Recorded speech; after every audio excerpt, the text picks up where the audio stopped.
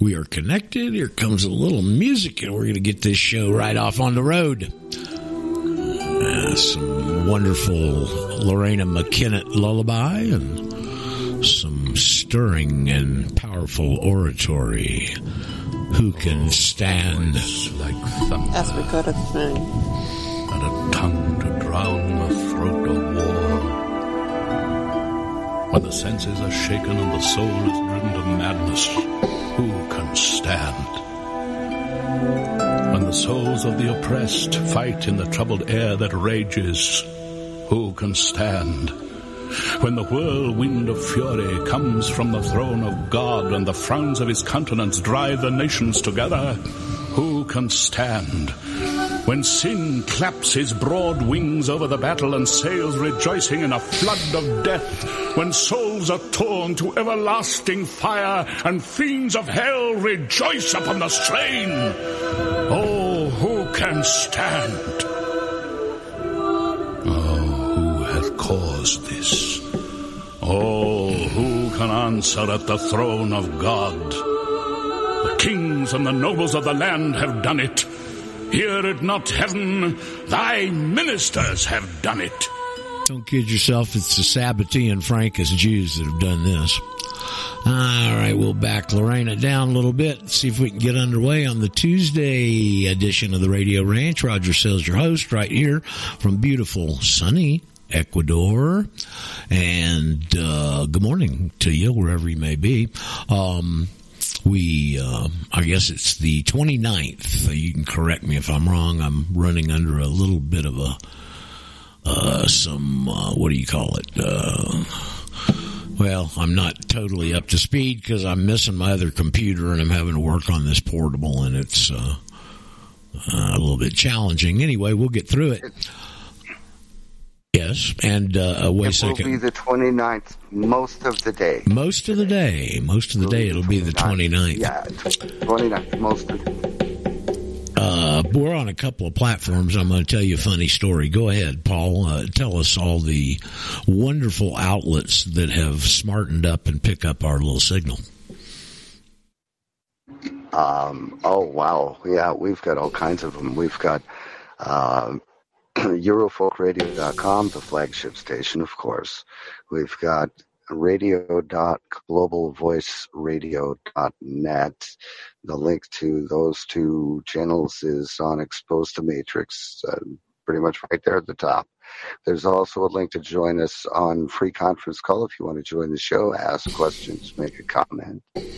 We're also on HomeNetwork.tv, FreedomNation.tv. Those are WDRN Productions streams.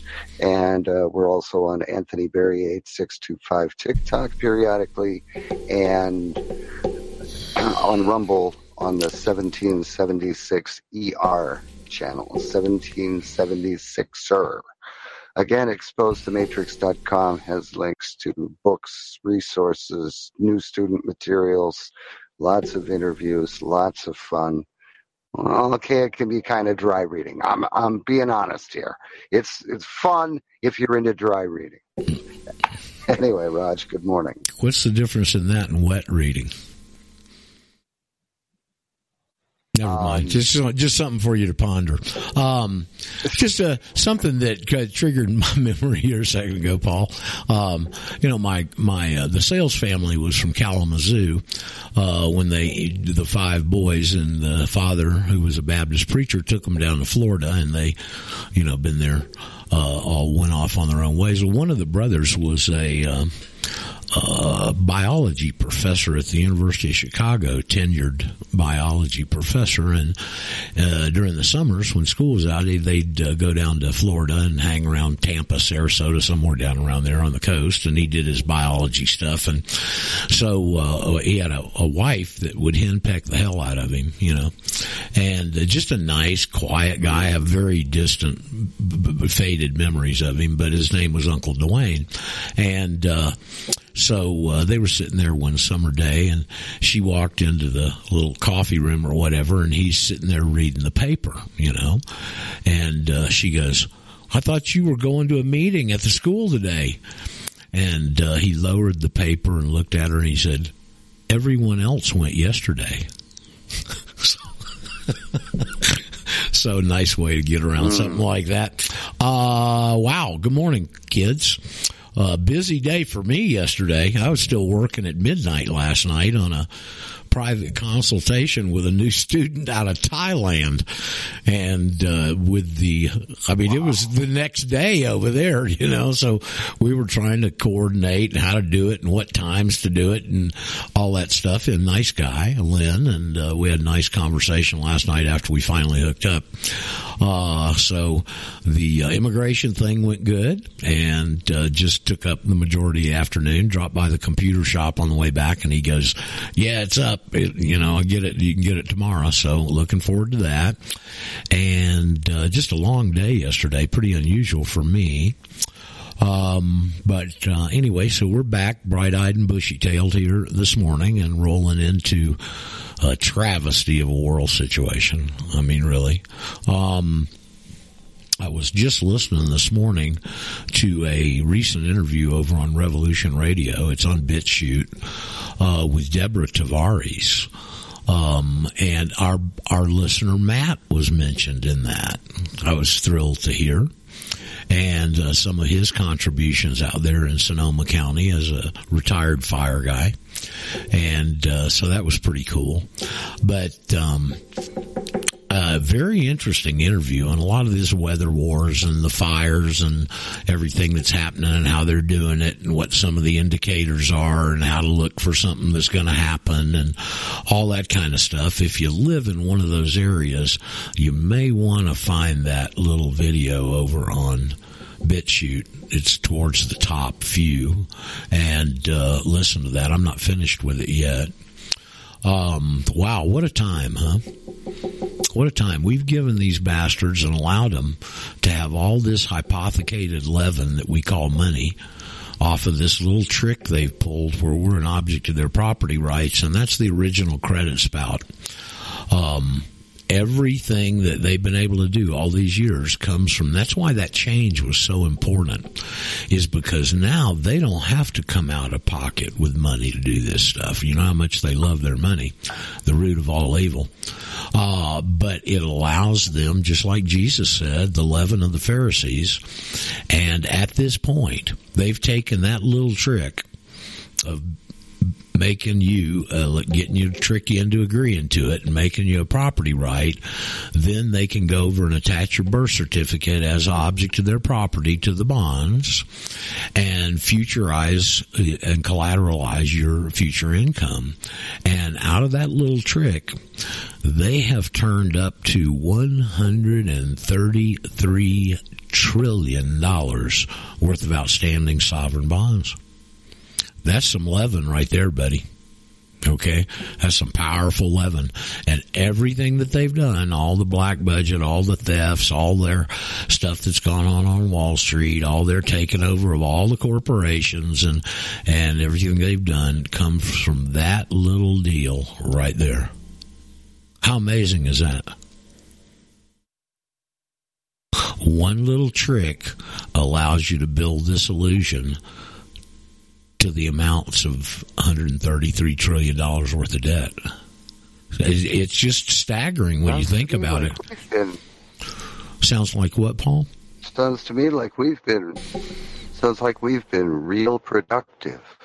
Oh, we have. A lot of money because we had to make it before they could steal it. That's right. Well, it goes back to the statement I heard a while back. It says slavery is the most profitable business in the history of the world.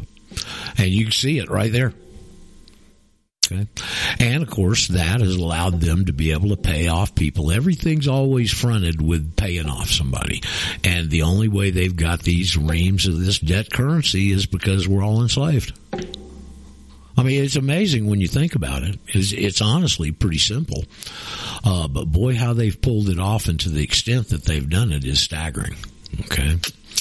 So, anyway, that's about as much as I can get over. I was trying to listen to yesterday's InfoWars stuff, and then I had a lot of problems with this guy on this call. He wanted to Paulie insisted on using this Google Meet thing, which I'd never used before, and I got it figured out and dialed up, but something was wrong. I couldn't hear him. He could hear me and I could see him, and it was a pretty interesting little platform, actually. But we had to go back and find another way to communicate. But good guy. And Lynn, so if you're listening to the replay or whatever, welcome to the family. What else did I want to say? It escapes me. So good morning, group. Has anybody got any new students around this morning with questions? Marka, you said you had something you wanted to get into, so why don't we launch off into that? Okay. Good morning, hello, everybody. Oh, hold it. There's a hello from somebody. Hello, good morning. Hey, how you doing, Roger? This is Demetrius. Hey, Demetrius. Awesome. Good to see you back, man. How y'all doing? We're hanging. I know, man. Glad to be back. So how are you doing? How are you coming along with the information? I'm coming along good. And, in fact, I had a quick question. Okay. Sure, I don't mind. After filing the affidavit, I wanted to know, should the next move be to amend, like if you got a passport, should it be done at that point? No, you can't do that. Goes out? Yeah, you can't. No, you can't do that. This is the result. You're relatively new. Last year around October, we started getting these letters from a very nice woman at the State Department, I'm sure, named Mrs. Robinson. I don't know if you've heard us refer to that or not, but they start out that letter, and I think it comes from these cold affidavits was the trigger for Mrs. Robinson, because she goes, we can't amend open passports, basically. I don't remember the exact wording. And they can't. Okay, so you've got a passport, right, Demetrius? Actually, I do, yeah, but I mean, not me. I don't have one, but one of my close friends does have one. Okay, and I'm be getting mine. I'm working on getting it. All right. Well, keep this. When he applied, now remember the passport application and passport are very pivotal, and I don't know that that's where I found the answer. Okay. I mean, I've been studying this for 15 years, and I had been under the same burden that a lot of our Patriot researchers are in not understanding how they've done this. And the point being, excuse me for hiccuping here, the point being that the concepts are very simple. There's only 4 or 5 of them, if that, even that many, that you need to get your arms around. But what these guys do is they take the same concept, and relabel it. So our people, not understanding the background of this, chase the labels. And the example I would give you is national. Over in Title 42, which is the Civil Rights Code of the United States Code, in sections 1983 and 1986, they make this statement. They say the privileges and immunities of the citizens of the United States are the same as the white citizens. Really? Well, so there's national. It's Whitey and Jim Crow, but it's called the white citizens there. Now we go down to the Internal Revenue Code there, and we find in their jurisdictional statement that the very same concept is labeled non-resident alien. And we can go over to Title 8, and in one place it's labeled as the outlying territory, so basically a territorial citizen. And so it's the same exact concept, it's just renamed. And our people, not understanding the concept particularly, go chasing the label. All right. So that's one of the real big things I've come to realize, and that's why I teach here, learn the concepts. Get your arms around merchant law. Get your arms around the feudal system. Get your arms around some of these things. Then you can go in and see how they've done it. Okay. And so for the first 15 years, that's the situation I was in. And it's funny, I thought about it the other day. It being in Atlanta in those years, Atlanta, we had a very good Patriot group there. Brent, our buddy Brent here is part of it years ago. And because we had a good group, all of the legal groups that were going around the country trying to teach people stuff would come through Atlanta. And I think it was the Right Way Law group out of Michigan. And I believe the guy that may have made the statement was this guy, Carl Lentz. Some of you are familiar with him. He's a real good legal guy in the courtroom and stuff. Very sharp guy. And I remember the comment in that, sitting in that auditorium with those people. He said, "We're nationals." So he understood it back then to that extent. Okay. So, anyway, that registered with me. And, so I, go through my life for a few years and I get ready and I'm in Florida and, I make the decision to move to Argentina. And now I've got to interface with government because if I'm going to do that, I got to have a passport. Okay. So very reluctantly, I went down to our little post office and picked up two passport applications. They were color-coded back then. I've still got copies of both of them, actually. The S11, the original one, was orange, and the renewal was purple. And I brought both of them home, and I sat down at my desk there and put my feet up on the desk and said, well, I got to go read a bunch of this crap. And right at the top of the first page, Demetrius is the damn answer I've been looking for 15 years. It's right there. Okay. And what triggered it was at the top, it says Secretary of State of the United States of America. And in those days, they had the warning, the warning that you can attach documentation, including affidavits, was at the top of the first page on the printed version. And that makes total sense when you know how these guys work, because what you can attach documentation for is ambiguously laid out in the oath on the total opposite end of the document at the end of the fourth page. So they take the fact that you can change and put it up at the top of the first page in this very obscure, threatening language that applies to the bottom of the fourth page. They're again, right? Dialectics. Everything they do is opposites. Very important. Okay.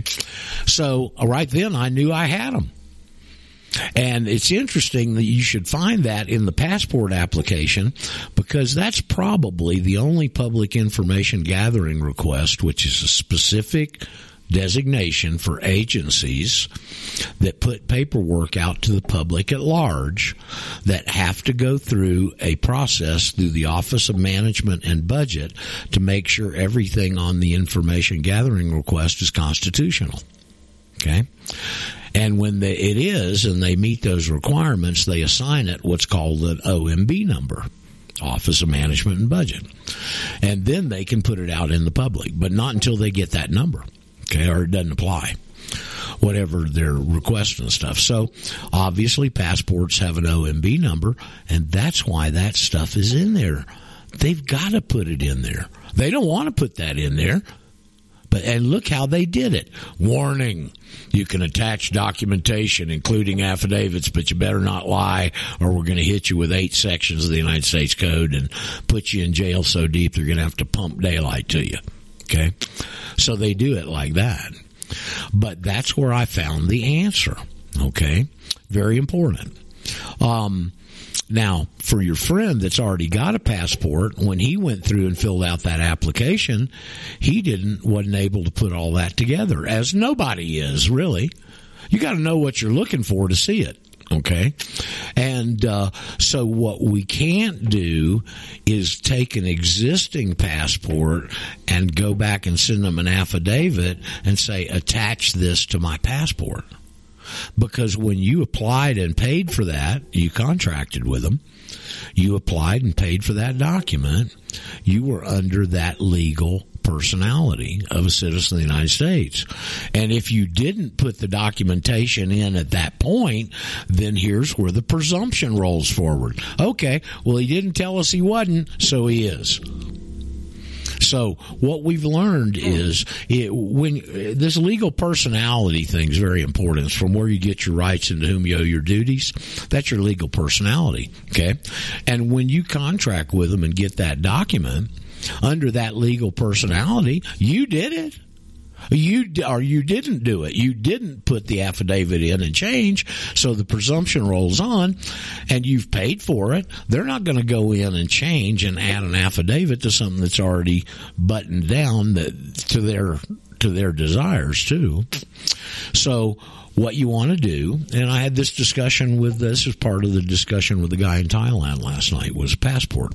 And he had just, within the last couple of years, renewed. He doesn't have a whole lot of money, I guess. And he didn't want to go do that again. And and I told him, well, all you got to do is just get a passport card.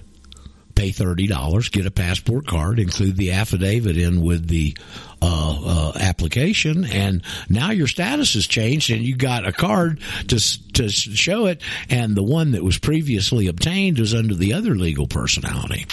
So that is kind of what I'd suggest to your friend, and for anybody listening out here, is you've changed your status, you've gone back and done a renewal, all you did was pay $30 and request a passport card, but you included the affidavit in it. Now your status has changed with the Secretary of State.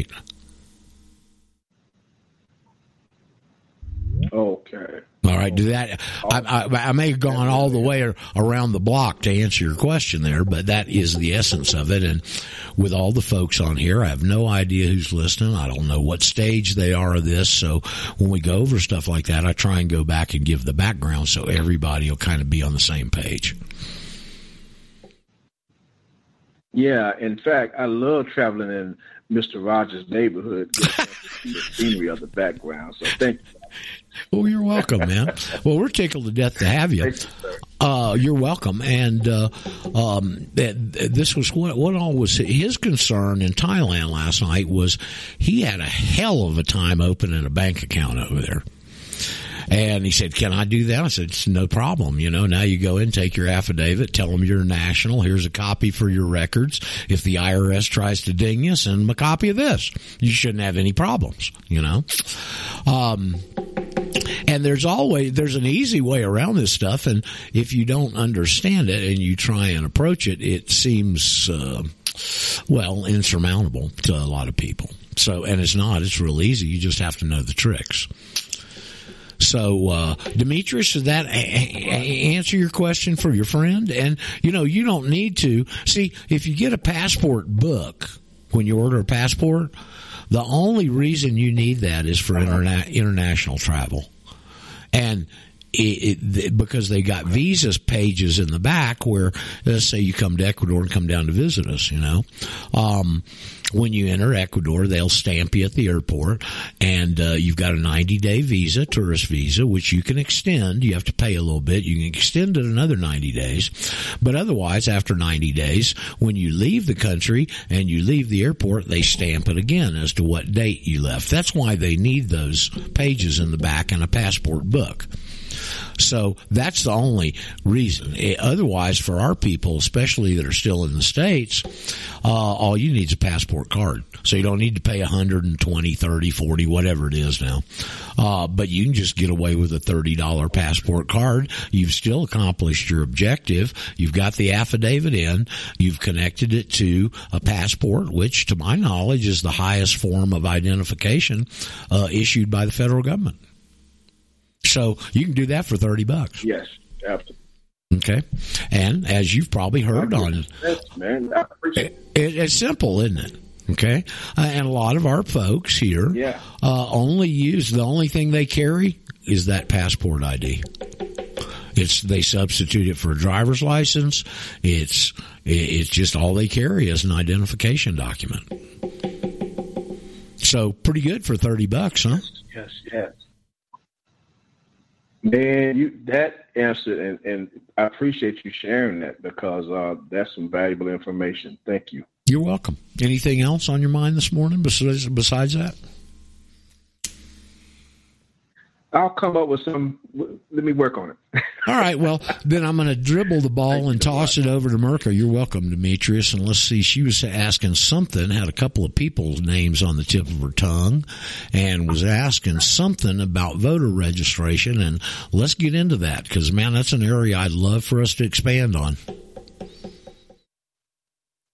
Hey, Roger. Hey, Mirka. So David, David and Kay, I think they're out in Washington. In Washington, yeah. So I think he contacted them by email, the voters registration, and it's confirmed that they received it, the information of their affidavit, and that they wanted to get removed from their voters registration. But it looks like they're still on the voters registration, so that's what he's trying to tackle is removing himself. Well, good. We've been trying to remove dead people off the rolls up there in Cook County for 40, 50 years, and they can't get them off. I know that. I think it was So Ron. Here's the question. Let's stop right here. It's not removing yourself from the voting rolls. It's how do I register now that I'm not a citizen of the United States to participate? I don't want to remove myself and stop voting. I want to participate. How do I get categorized? That's the question. Okay, but if they're still on the registration as a voter, does that do anything to does it affect us? No, it's not going to overcome your affidavit. It's not going to overcome any of that. And that's why I suggest instead of, if you can, and I know some people can't, but if you can, go in person into the supervisor of elections office. Give them a copy of the affidavit and just ask that question. Look, I just submitted this to the Secretary of State. I'm no longer a citizen of the United States, but that's how I'm registered, and that's how you got to be registered to vote according to your rules, the way I understand them. But now I'm a citizen of the United States of America, and I still want to participate in that system. How do I get categorized? In other words, what label do you put on me? Right. Exactly. And that's what a few of us have been working on. I'm wondering if, I'm sure Padgett has removed herself, so I'll have to reach out to her and ask her how she did it, if she did. Well, and again, I know there's a few other students. You don't want to remove yourself. You want to know how to get categorized so you can participate. But you don't want to lie to them. You don't want me lying to you, do you? That's the concern. Okay, Miss or Mr. Supervisor, you don't want me lying to you. That's against the law. I'm trying to do everything right here. I've done it up to this point. Here's my affidavit. This is the situation. How do I participate? Right. So some of the, some people may have already gone to the elections office and, tried removing themselves as voters, but want to participate as national, as an elector. If their name is being used, even though they don't vote, fraudulently, would they be, would they fine you? Is the concern. All right. Okay. Let me ask you a question. All right. Hold on. Let's look at that situation. Do you know how sensitive this information is to these damn slaving bastards? Yep.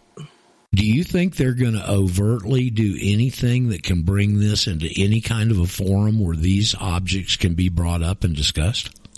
They're not. I guess it would be a good thing if they did. Okay, it'd be a great thing.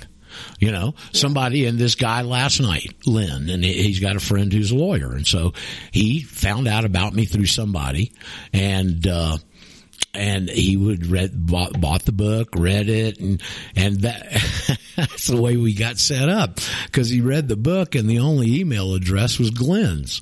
So he sends Glenn an email and Glenn forwards him over to me, and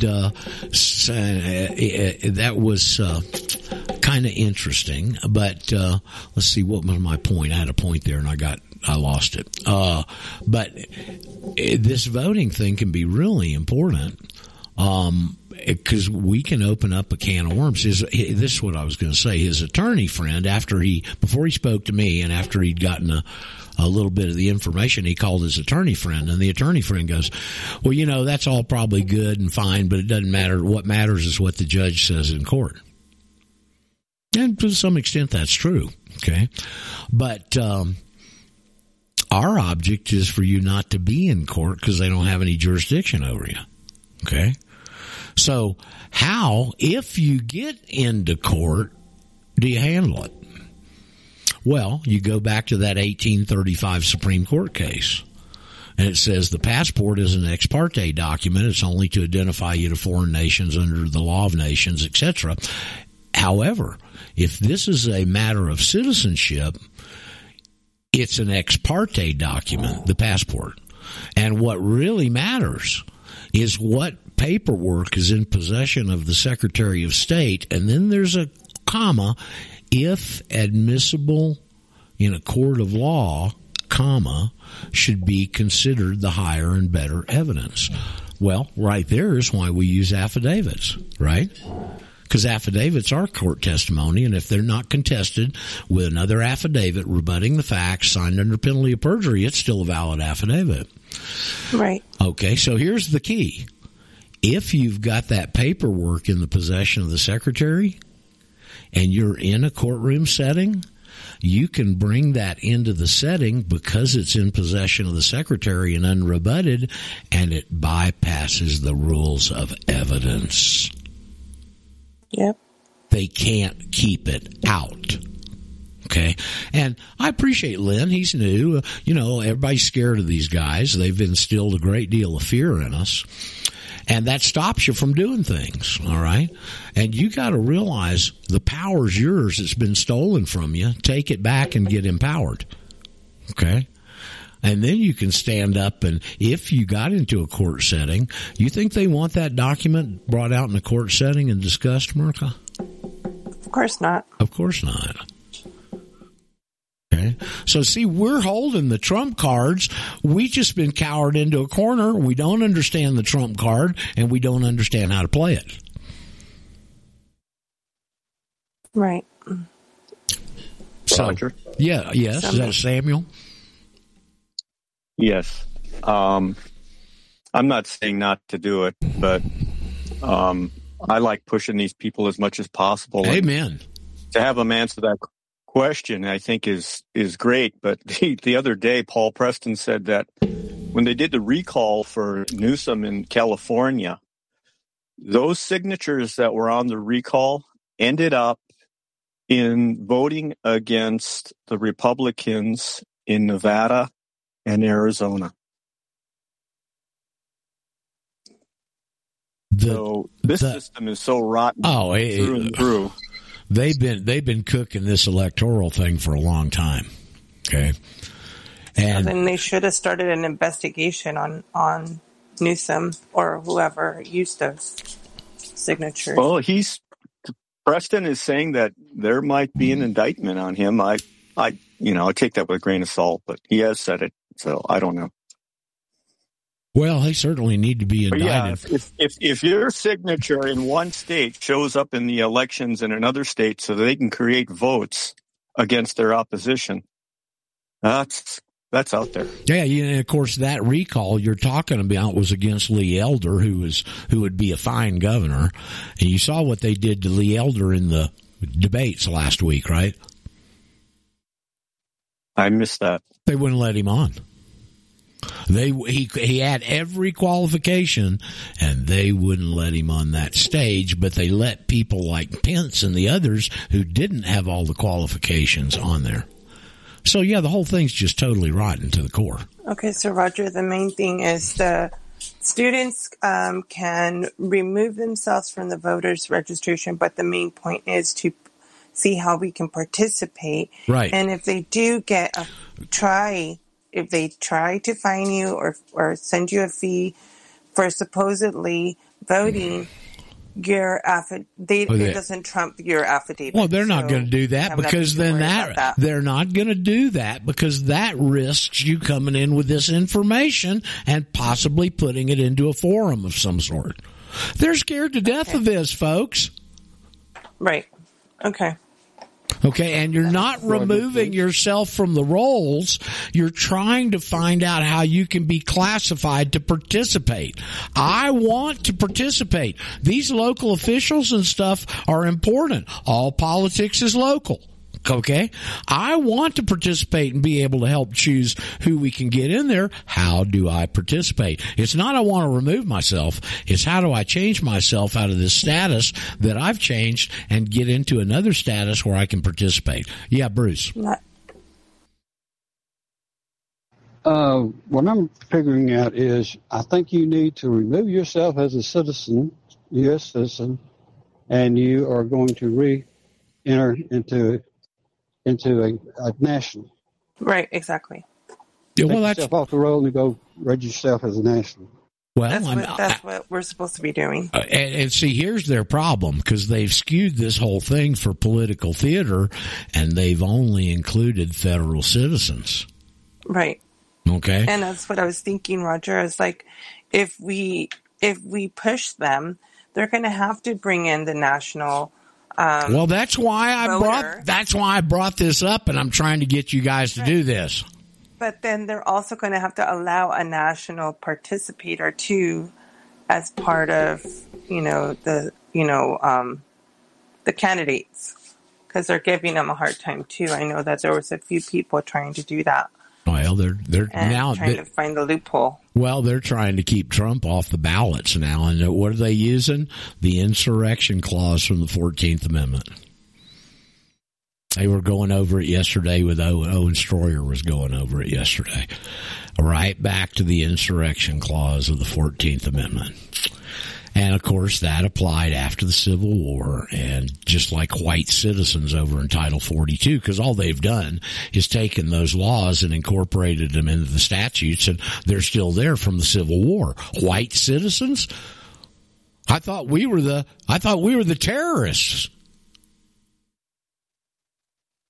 Demetrius, did you know when you do this, you're gonna be a white citizen?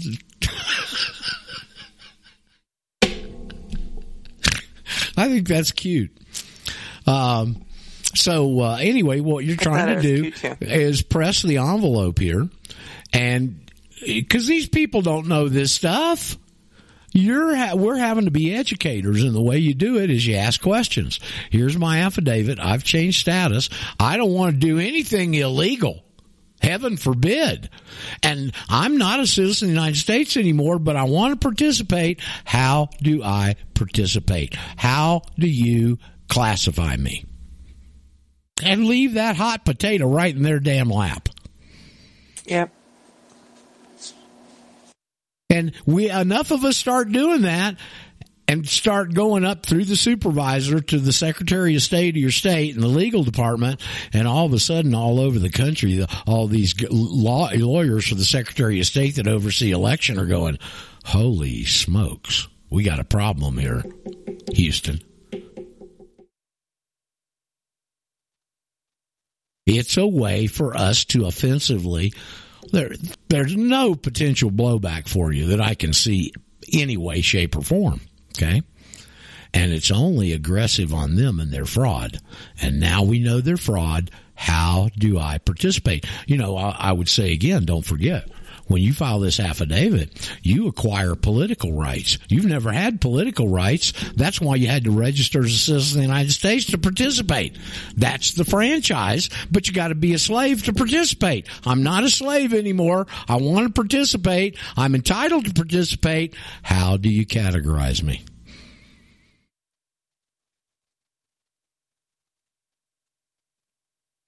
I mean, listen, this is like an electric cattle prod to those folks, but we got to go in and press the envelope. Yeah. So just for David's concern, the affidavit protects you. Yeah, and just like with the affidavit and the Secretary of State, how many of you were scared to send that in? I wasn't. Okay, well, I guarantee you there are some. And there's a whole bunch of people that won't do it because they're so scared to do it. And they don't realize that what set of laws you live under is your choice, not theirs. They don't even understand that simple empowerment concept right there. Yeah, Alan? Sitting Alan, this is Gary. Oh, you sound like that. You two sound One of alike. these days, hey, Gary. Well, hey, you've been missing, and I heard there's some fires out there. Have you been surrounded by them fires out there in Flathead County? No, but we sure got the smoke everywhere in the county. I mean, the fires are in the county, but you got to understand how big Flathead County is. No, okay. It's about half the state of Rhode Island, just the county itself. Is that right? But anyway, oh yeah, Flathead County's huge. So, had a new person's class last night and had 8 new people plus a bunch of Monday night regulars show up. Oh, so cool. Just thought I'd pass that on. Okay, good. Congratulations and good work that you and Gina. I got to include Gina or she'll come after me. You and Gina are doing. What is she picking up out of Hawaii, Gary? What's she picking up out of Hawaii, Gary? It's all a scam to steal land. It was all done on purpose. I mean, that's even what the Hawaiians are thinking. Yeah, you know that they. Mom, she's 76. Yeah, they've put a. She can even recognize. Even she can see it. They have moved back the line of from how you can get into Lahaina, and they've got miles and miles of black fence totally surrounding the area now, extra heavily patrolled by police. I saw the footage on it last night. It's all a big scam. They've been caught. They've been caught red-handed. They've been caught red-handed here, and man, I think they're freaking out over it. Yeah, it's a question I've asked for 2 or 3 weeks. Is Lahaina, Maui the step too far? And it may be. It could be. Even people in my class recognize that it was done on purpose. But one thing that a lot of people are not talking about, and people don't understand, Lahaina is their historic capital for thousands of years. That was the Hawaii. Yes, king and queen. That was where their historic capital was, and this really pissing Hawaiians off. I hope so. You know, one of the only buildings that was left was the old post office, the original post office in Lahaina when they were under a British protectorate, and they still fly the British flag there. Yeah, Gina's been keeping in steady contact with her mother. Okay. Concerning this. Now, her mom lives on Oahu, but you got to understand how close-knit that community is. Oh, yeah. I mean, they've got relatives that live on Maui. Sure. So anyway, I just thought I'd tell you about my new students last night, and we're growing steady out here and just keep adding more and more people. Okay, and Gary, what Gary and Gina have done out there in northwest Montana is an example that any of you can do. Any of you can start meetings, whether you don't go to, Gary found a place that is, I guess it's free for you to use the facility, right? You can do that. Go to the local library. Well, I rent it. You have to rent the building. Okay. But then I ask for donations to cover the cost of the building. I don't make money at it, Roger. I just want to make sure I can cover. Well, you're putting all the effort up and have done everything to pave the way to do it, and that's the way that it's done. You could also, if you don't have enough people and you're not in a situation to do that, go to your local public library. They've always got rooms that they will let people use, especially for civic purposes, because the library's there for the public. Okay. And you can put ads in the paper. You can put flyers out around town. You want to really know what's happening. Give a night, give a time. And it doesn't matter how many people come. I mean, when I used to do this, Gary, I'd drive all the way across the top side of Atlanta because we had a free room over there.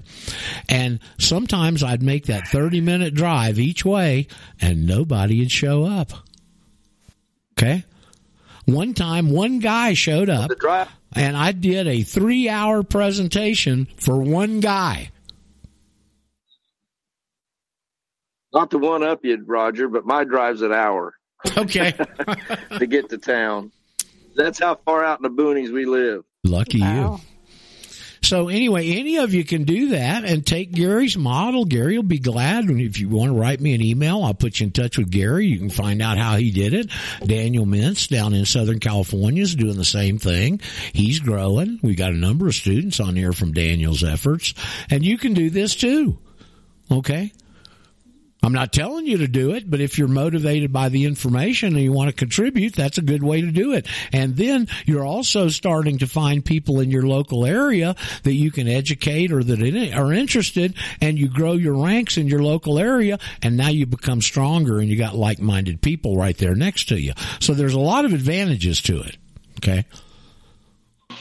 It's not just the national, Roger. It's you get the people that are interested in prepping. You get the people interested in radio communications. You get, I got 2 guys in the class that's come pretty much every Monday that's super duper knowledgeable on ham radio. I got another guy that's an armorer. I mean, he's, he knows weapon systems inside and out. I mean, you can network through this for whatever may happen in the future. That's one big important thing. It really is. I would venture to say everybody that comes to my classes regularly, every one of them's preppers. I mean, they're preparing for whatever may happen. And that gives you a network, too, of like-minded people. And so that's probably as important as national. My question for 30 years when you're dealing with people that you don't know and trying to evaluate them, is would I put my back up against yours in a foxhole? That's right. Can I count on you in a foxhole? That's it. Okay. So several other people were trying to say something there. I think one of them was Boris. So if you got a comment, you can finish up, but there were a couple people trying to get in. I got to go back to work. Okay. Well, thank you. Gary, thank you for all you and Gina are doing out there. Okay. Because you're making an impact. Roger. Yes. Okay. We're going to go with the female first. Let's go with that female. Okay. Who was that gal right Annie. Hey, Annie. Annie. I'm going to, I have booths at the Miami Doral for the Reawaken Tour and one in California. So I got a captive audience where I'm going to put your information out in the iTerra one. Fantastic. Are you working with Alan? Are you working with Alan? Because Alan's doing the same thing. He wrote me an email about it. No, I'm not. Okay, well, good. Y'all are getting. I mean, I think he's got a booth that he paid for at the Reawaken America tour. I'm not sure what city, but he was going to do the same thing. Yeah. Take our information and take the iTerra wand. For those of you that are doing it, you may want to go and get copies of Devon's handbook and pass that out to people that are interested, truly. Okay, so there's just another suggestion, but good on you. See, this is a team, folks. We got to work as a team.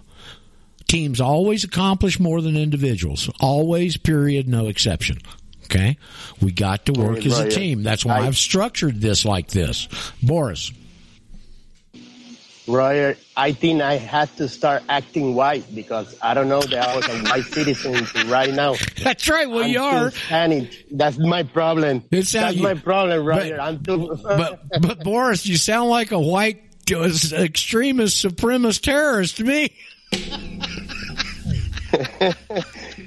I tell people this information and they look at me like I am from another planet. Yep. Most of the population is gone, folks, but many of them are irretrievable. Unfortunately for them, the good news for us is they're probably going to line up and get the jab. Okay. So as I've said for a couple of years now, the jab was a national IQ test. Did you pass? Now, there's somebody. I did. Hell yeah. Good for you. We're glad to have you. I passed, Roger. Well, Boris, I'm real proud of you, man, being from another culture and all that and taking to this and taking it to the point you have and growing and getting empowered. Roger, when I was growing, I always see the Statue of the Liberty, and I don't know what it was, but I thought it was about liberty and I want to be here, But when I came here, I find out that we are slaves. We're not free. It's all make believe, you know, and people cannot see it because they are deceived. They believe every word. There are none so helplessly enslaved as those who falsely believe they are free. Those people are helplessly enslaved, Boris. All you can do for them, you can do two things. You can plant seeds and you can pray for them. Those are the only two things you can do for them. You know my old saying, you can lead a horse to water, but you can't make it think.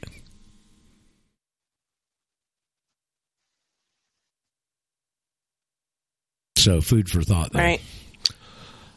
Anybody else got something to contribute? There's several people trying to get in, and we're going to go back to Merca. Okay? So if you had... Hi, Roger. It's Mississippi Mama. Hey, Mama. How you doing? I was just thinking about her. I'm good. Oh. Hi, Merca. Hi. So, I was just thinking about you a little while ago. So I guess you're not coming down to lunch today, right? Yeah, well, no, not today. Okay. I'm working on my paperwork for the Nationals and stuff like that. Good. But I met with Scott yesterday too, and he said when I come, he's going to come too. Good. Well, we always like seeing Scott. We hope to do it real soon. Just don't know exactly when. Okay. But my question is, you mentioned prepping. No, Gary when did. You mentioned the word prepping. Did you have? Can you hear me? Yeah, I hear you. Can you hear? Yes, ma'am. We hear you. What did you have in mind in terms of how long we should be prepping for? And you're talking about food and water, stuff like that? Well, Mama, we're in Ecuador. I don't see that as a big problem for us. Yes.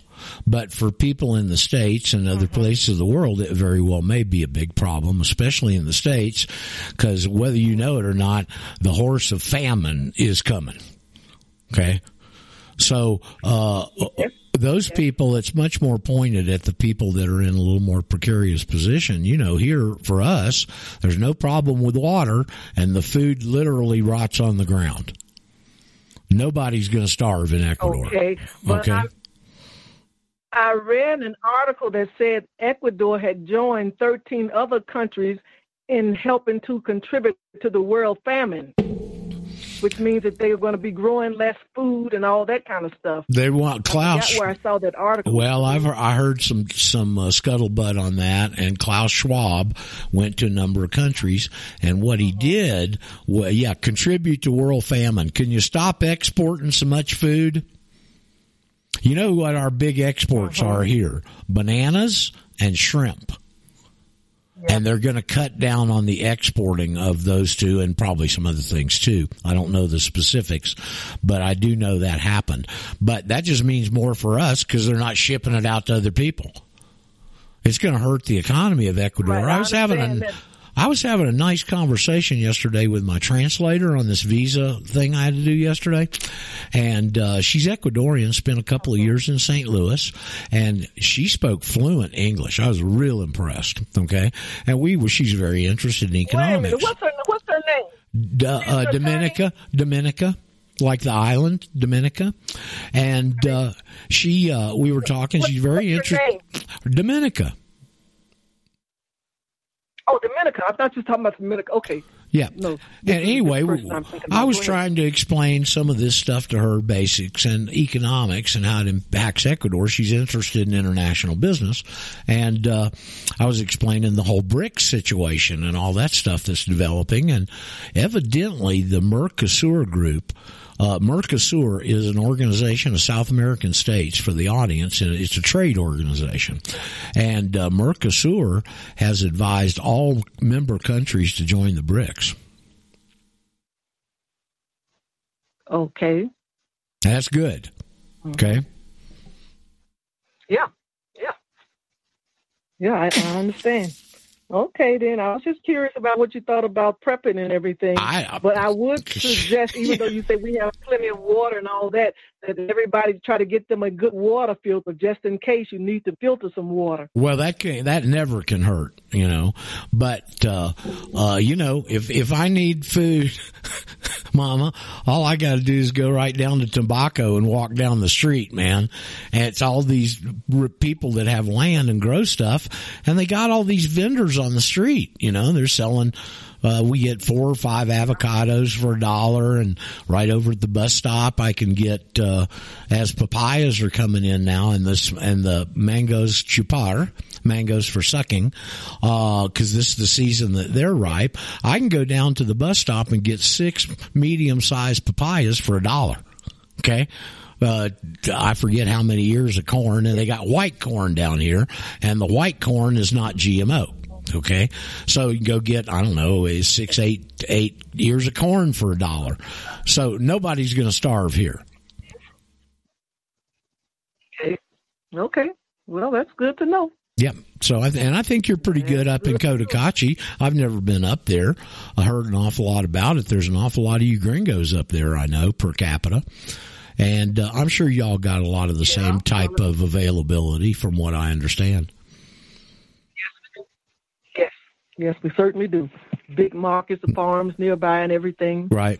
And then it's always good to get to know some of the local farms. Well, on top of that, you've got L&S and there's a couple of other ones I hear, which are Americans that moved down here, bought land, set up a farming operation and a produce situation, and they've got organic everything, and they process all their own meat, and they come sell it to us. Mm-hmm. You're obvious. I know a few of those, yes. Yeah. We have a big market on the Thursday, Gringo Market on the Thursday. Right.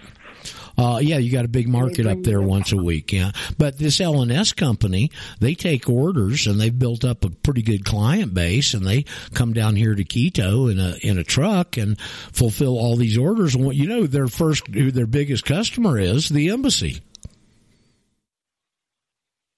Oh, okay. I didn't know that. Yeah. Okay. Yeah. So my buddy Walt's been a customer of theirs, and they even come by his house and deliver because he's so regular and stocks up his freezer with all the good organic meat. Mm-hmm. Okay. So, all right. Yep. Roger, do you have any idea, changing the subject a little bit, do you have any idea how long it's taken to get a new passport now? About a month. Have you heard anything? I did it earlier this year. It was just about a month to the day. Now, Mama, do you know that they've got it's 9 to 11 weeks, Roger. Okay, 9 to 11 weeks. Well, I got I got one in a month in January. Now they may be inundated with apps now, but Mama, do you know they've got you don't have a DHL office up there, do you? DHL. I think we do. Okay. Well, they've got a new deal. DHL, I think it must be owned by the Rothschilds, has got a new deal with the embassy. And what you do is you go by the DHL thing, and you give them your application and all that, and you have to pay them to get it to the embassy. And then when it's delivered to the embassy, they will send it back to DHL, and you can go pick it up at DHL. Okay, so go to DHL to give them your... Well, why don't you ask them, drop by DHL and ask them about their passport policy, and they'll tell you, okay? Because I just used it. Now, the other thing that they're requiring now that they didn't used to for evidently out of the States passport stuff is they want you to have an address. Okay?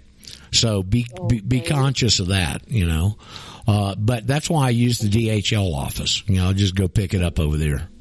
I gave them another address. Honestly, I've been here for 2 years in October, and I don't even know the name of the street I live on.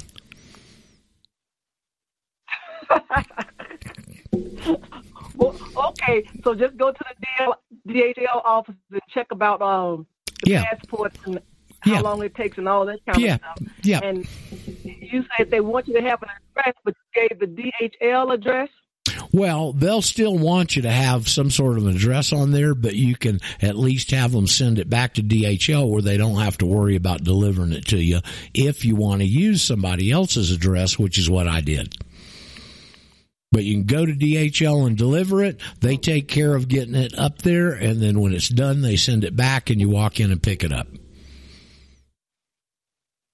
Okay, well, wow, because I got a couple of people that need to get theirs renewed, and this is good information to know. Yeah, we'll spread the word up there. It's a lot easier than having to screw with going to the embassy and all that rest of that crap.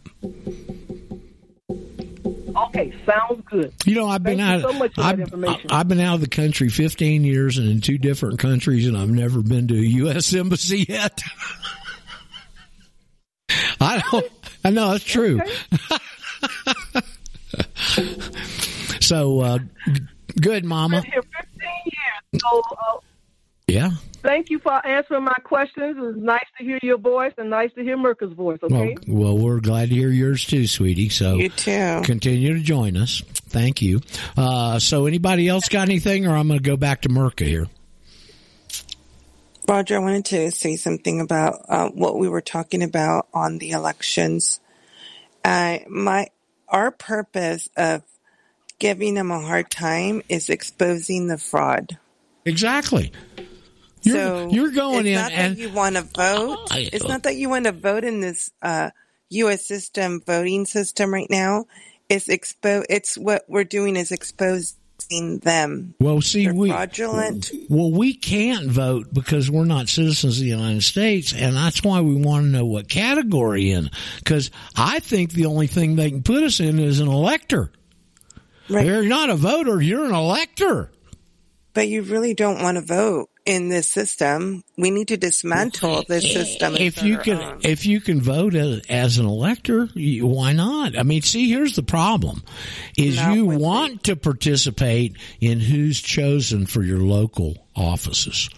That is direct to you, and you can't do that unless you vote. Now, the question is, how am I voting? Under what category, and what's my classification? Because now I've got political rights, lady. And you're right. See, you go in like Inspector Columbo. Merc, are you old enough to remember Inspector Columbo? Yes, I think so. You know, the guy, one more question. You know, just a question. It's just a question. Here's this thing. Here's the situation. How do I participate? And now you've thrown a hot potato right in their lap. Right, exactly. That's why we're doing it. But the main thing is there's too many of these evil people in the system that we're voting in, and it's just not going to change by even changing local, state and county. What if you were now and they had to classify you as an elector? Now you're the guy that's not the voter. You're the one that's got more of the final say in who gets in that office. And see, these are the questions we don't have the answers to yet. Yeah. My thoughts are, how do we remove the people that are there? Well, look at it this way, Merca. You're like the dead people and stuff? No, the people that are in office now that are the actors. For the system. Well, let me give you a roundabout answer. The way you're going to get them removed is by straightening out the system, or at least exposing the fraudulent nature of it. And this little voting deal on how do you classify me is one of the ways we do that. Right. I see that. Okay. So I would encourage all of you, if you can, in person, take a copy of your affidavit in, go to the Supervisor of Elections office. You ought to do it now, because next year, as this next election, if we're going to have one, cranks up, those folks are going to be real busy. Do it now. Okay, go into the Supervisor of Elections office, carry your affidavit in, show it to them. Go, look, I don't want to lie to you folks. I'm not a citizen of the United States anymore, and that's how I've always participated, and that's what I used to be, but I'm not that now. So here's what I am. How do I participate?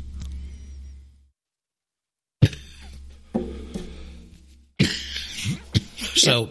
And then if they don't know, and they probably won't, so you go, well, who can I talk to about this? they're going to refer you to the Secretary of State of your state because he handles and oversees all elections.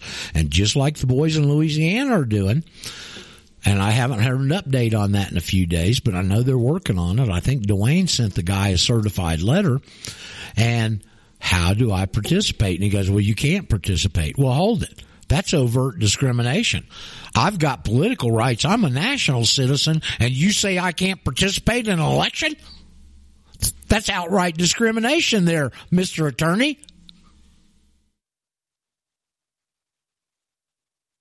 How can you discriminate against me? When you get to that point, folks, man, can you imagine if a bunch of us in a bunch of states got to this key guy and started educating them, and they're all getting together going, hold it, I got this big problem here. What the hell do we do?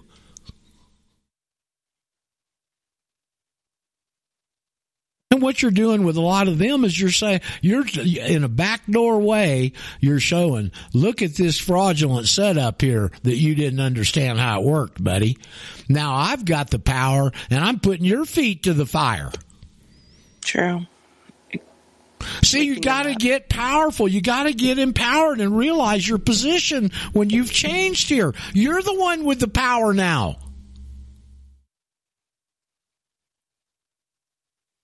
Yep, I see that. Well, you can see it. It's hard for people to grow into it and realize it because we've been so downtrodden and put into a corner quivering because we're afraid some damn SWAT team's going to come through our door. It's a process. It's a process, folks. And the way you you accelerate the process is you learn the information. As you learn the information, you get more confidence. As you get more confidence, you're empowered and you can do this stuff. But until you learn the information, you're just still a stupid serf sitting over in the corner. Oh, I filed a piece of paper. I'm free. No, you're not. Yeah, I see that if we do that and push the envelope with everything, in every state, right? And there would be more national candidates. For our people, this just does nothing but enhance your empowerment because all of a sudden you as a little old citizen who thought you're just, pretty insignificant are walking into some official and going, I got this situation here. And you throw them into a tizzy. You're the one with the power. Now you've got it. Maybe that's how the system will change. Well, if there's enough of us and we get... Was that Wahib?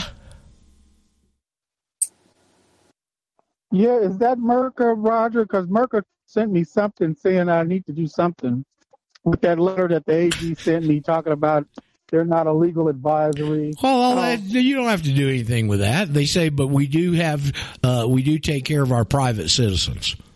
You're a private citizen now. Wahib, how's it feel to be one of the white citizens? Okay, so private citizen, that's what it says. Yeah, but I want you to answer my question. How does it feel to be one of the white citizens now? You feel discriminated against? I guess so. But yeah, it does say private citizen, and we don't give legal advice and advise legal. Yeah, if you want any legal advice, Wahib, you need to go to the ultra corrupt California bar. Well, that's what they said in the letter. We don't give legal advice to private citizens and something. Right. It's somewhere. What does it say? He got the Bontel bluff letter. Well, all they're doing is acknowledging the receipt of your notice, and they're telling you very discreetly that they don't have any control over you. You're a private citizen now.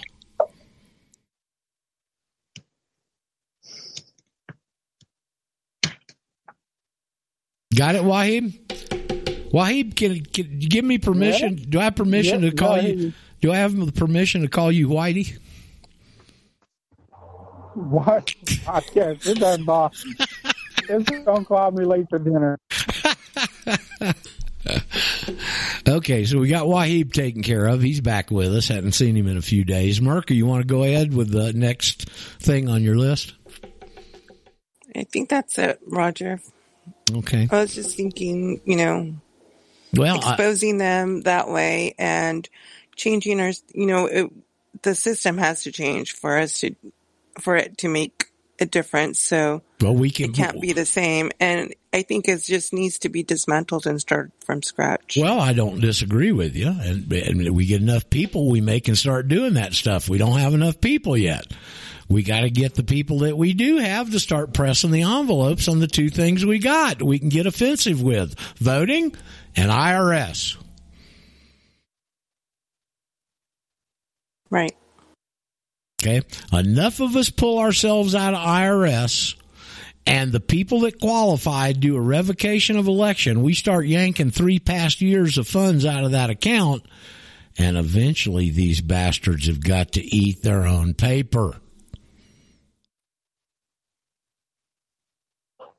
But you said something about go to the election board, because I want to hurry up and do that.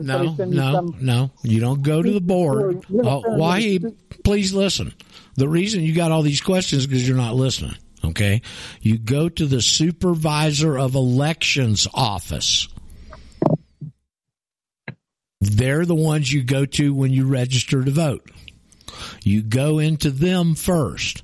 They're probably not going to know what you're talking about. And when they can't give you a satisfactory answer, you go, where do I go from here? They're probably going to refer you to the Secretary of State of California and the legal people, because they've got total control constitutionally over the elections on how to set the process and everything else. You go to the legal people and start asking them. I'm not a citizen of the United States. I know how seriously you take lying and perjury, and I don't want to do that. I'm not a citizen of the United States anymore like I have been, but I still want to participate. How do I register?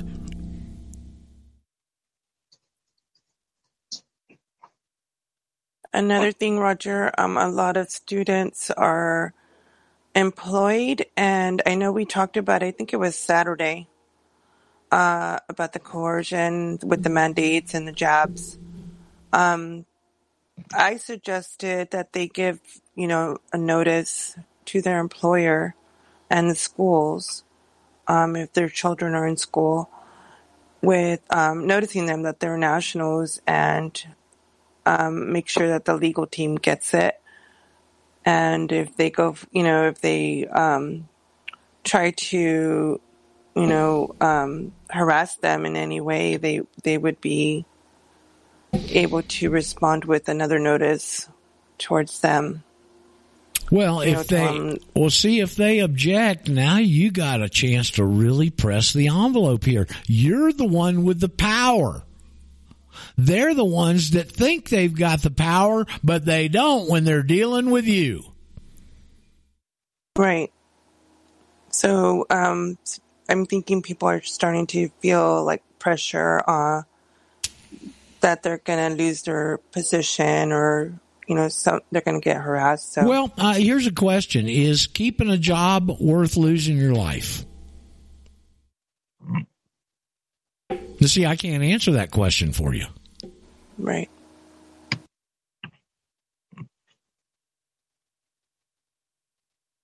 Let's hope they're going to back down on this. I think the little Jones expose that he caught them with their pants down 2 weeks ago has really kind of thrown them into a tizzy, because they had all this ready to roll out, and now they got caught again.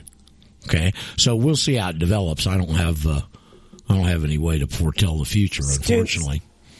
Students need to understand that we are under public law, not private law, and we are out of their jurisdiction. So if they try to, intimidate us in some way, they're exceeding they're imposing their policies, and they're stepping out their jurisdiction. Well, they're exceeding their delegated responsibilities. Right. In other words, all these government officials, they have set guidelines that they can operate within. If they step outside those guidelines, they lose their cloak of immunity and they become personally liable.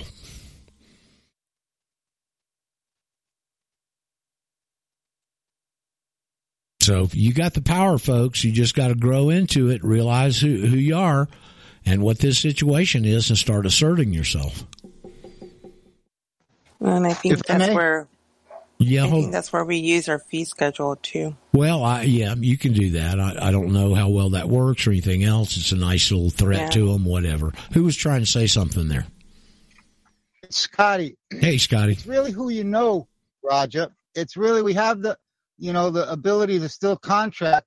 It's just that you have to get together with the right people. Like I've been trying to, instead of go with the mainstream, the big people, to go with the smaller people with the private following. It's the same thing. Like 2,000 Mules had all kinds of paid people to vote. All you got to do is contract with the right people. All you got to do, I'll make a contract. If you want to be an organ donor, I'll hook you up with some of these people from 2,000 Mules and they'll vote for you. So there's many ways that you can get around, but why would you want to vote is the meaning here. I don't understand.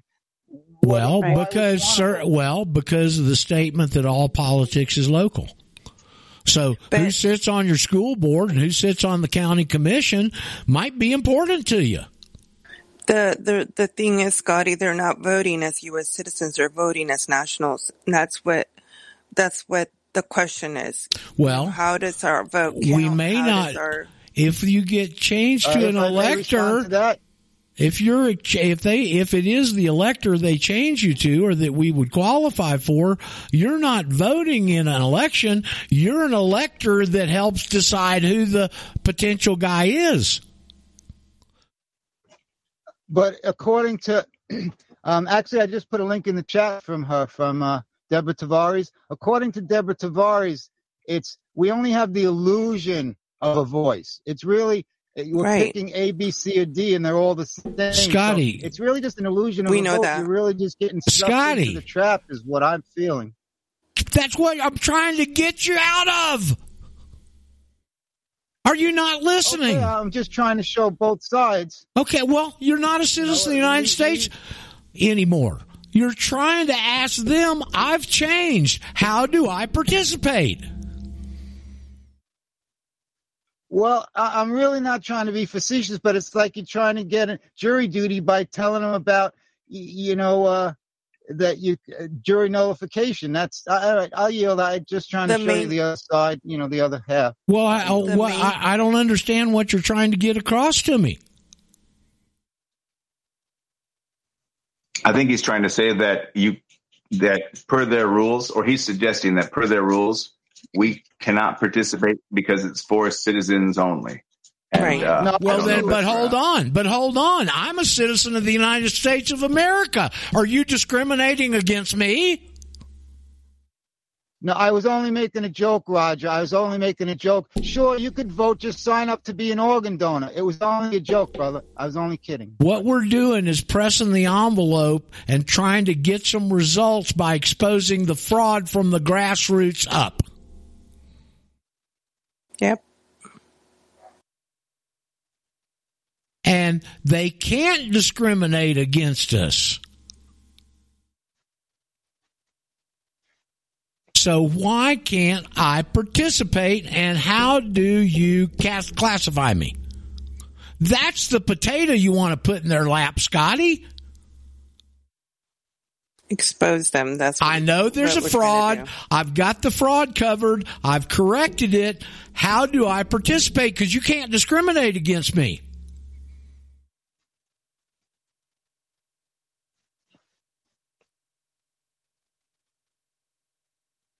Look, man, I'm looking for any way to press the envelope here on the offense and get empowered.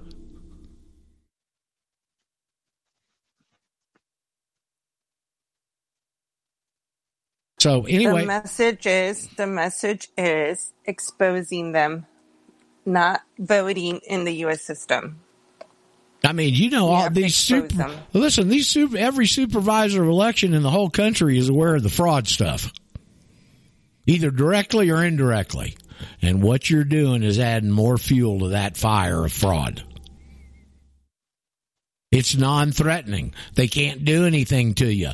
Go in like Inspector Columbo, plop your document down, and ask them the questions.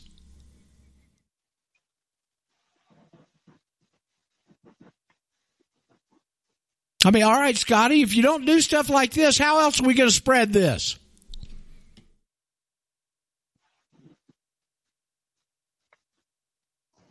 I have many ideas as a visionary to make videos. If you give me a minute to think, I'll think of something that I wrote down last week. Okay, but I just put that good video in the thing. It's the third film by Michael Murphy. Oh yeah, I heard, finished because he was killed. Right, I heard Tavares talking. In the chat. It's called Gray something. I forget.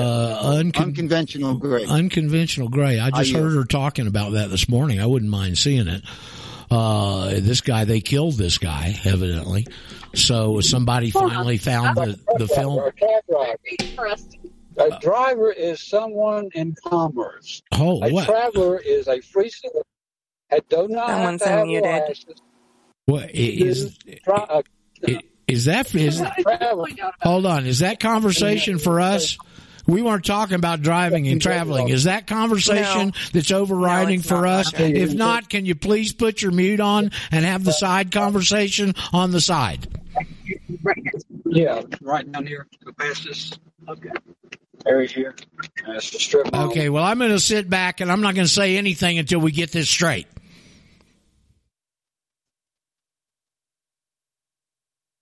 Okay. We've been talking about elections and stuff, not driving and traveling. I don't know. I'm assuming that was a side conversation. Yes, it was. Okay. So where else can we go this morning?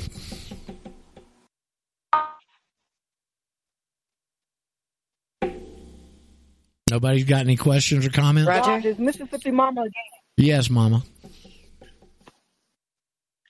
Roger, once you become a national, does that in any way interfere with your monthly Social Security check or your pension check every month? Nope. If it did, it'd be discrimination, wouldn't it?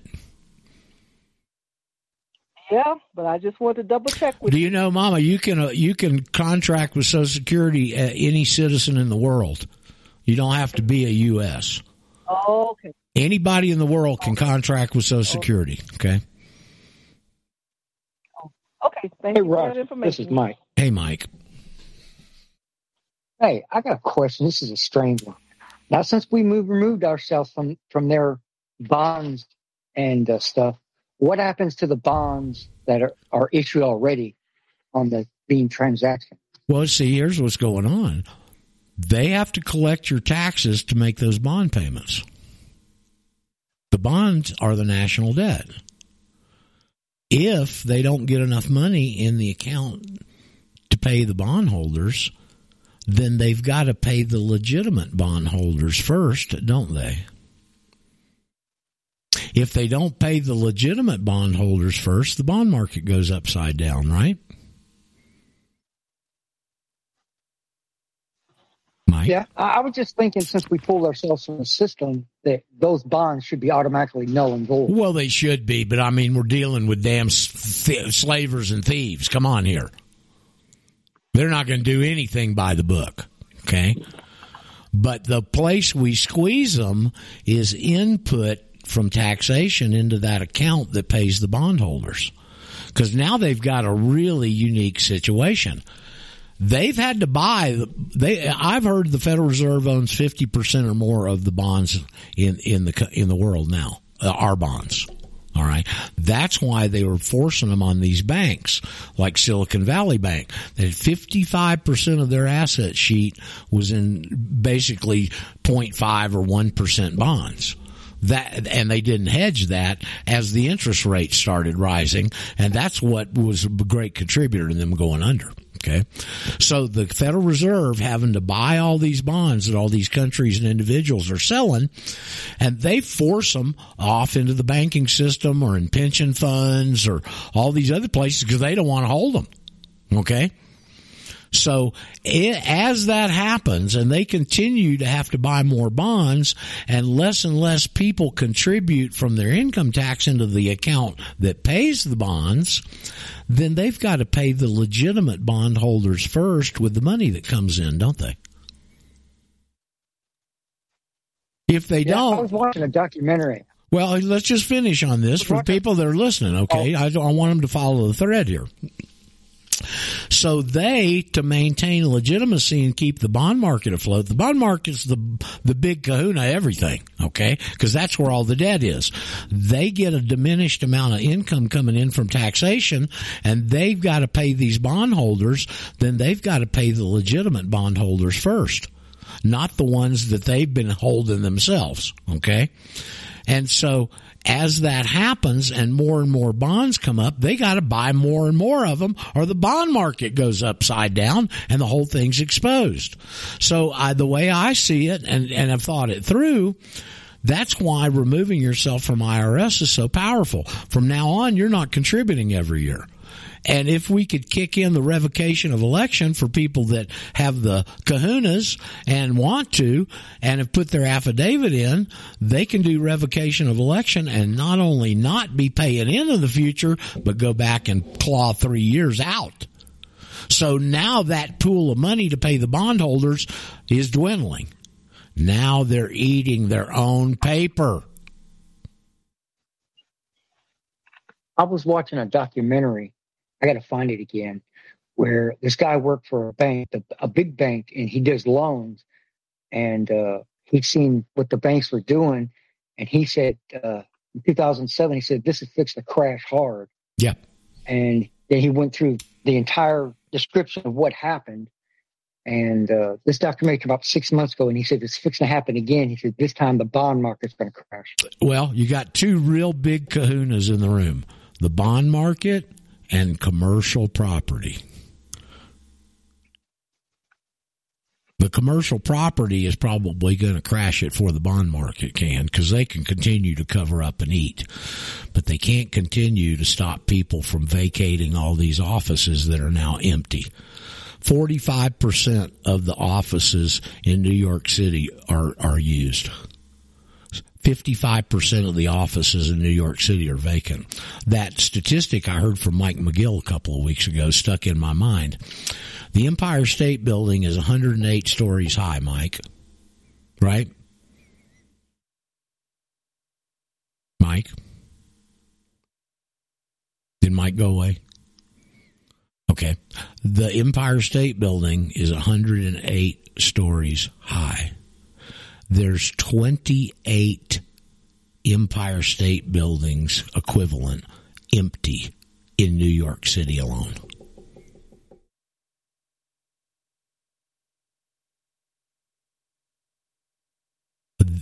A huge underpinning of the economy is commercial loaning and all these shopping centers and all these office buildings and all this crap they financed to build. And now people aren't there anymore. And literally, the guy that owns the biggest hotel in San Francisco turned the keys into him and walked away a couple of weeks ago. That is what's probably going to precipitate the crash, much more so than the bond market. But the bond market is the big kahuna. And that's what I can't do anything about commercial real estate, okay? But I can certainly help people get out of the IRS, and for the people that want to, get 3 years of money back and diminish that account that pays the bondholders. And if there's one thing these bastards can't stand, it's eating their own fraudulent paper. Don't forget, they're God's money. Okay? So just two things we can do offensively, pretty easy, pretty non-threatening, that can have an effect. I don't know when. I don't know what extent, but I know we can have an effect on these areas. Voting and IRS. The IRS is the key to their whole system, because the credit spout that allows all the credit that they leaven is this attachment of your birth certificate to the bond and collateralizing your future income. That's why the IRS becomes critical. And that's why they've painted them to be such big bad bastards all these years and scare the hell out of people. Because that little link in the system is the link to service those bondholders. And that makes the whole system work.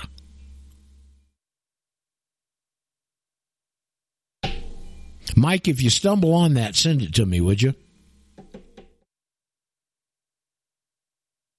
Please. Y'all are okay. Where else can we go? Have we been cut off? Can y'all hear me? I'll send him a message, Rogers. All right. He might be working. Yep. Well, Yeah, there are some people that are still gainfully employed. It was Mike that came on last week. He works for a lumber supply company, my understanding, and he said our traffic flow has gone to almost nothing. Because now the interest rates are so high, people aren't taking out mortgages. So builders, there's a glut of available properties on the market. Builders aren't building in this thing, and so they're not going in to buy materials. So we got some real rough times ahead, folks. It will be the worst economic catastrophe in the history of the planet, is what we're facing right now.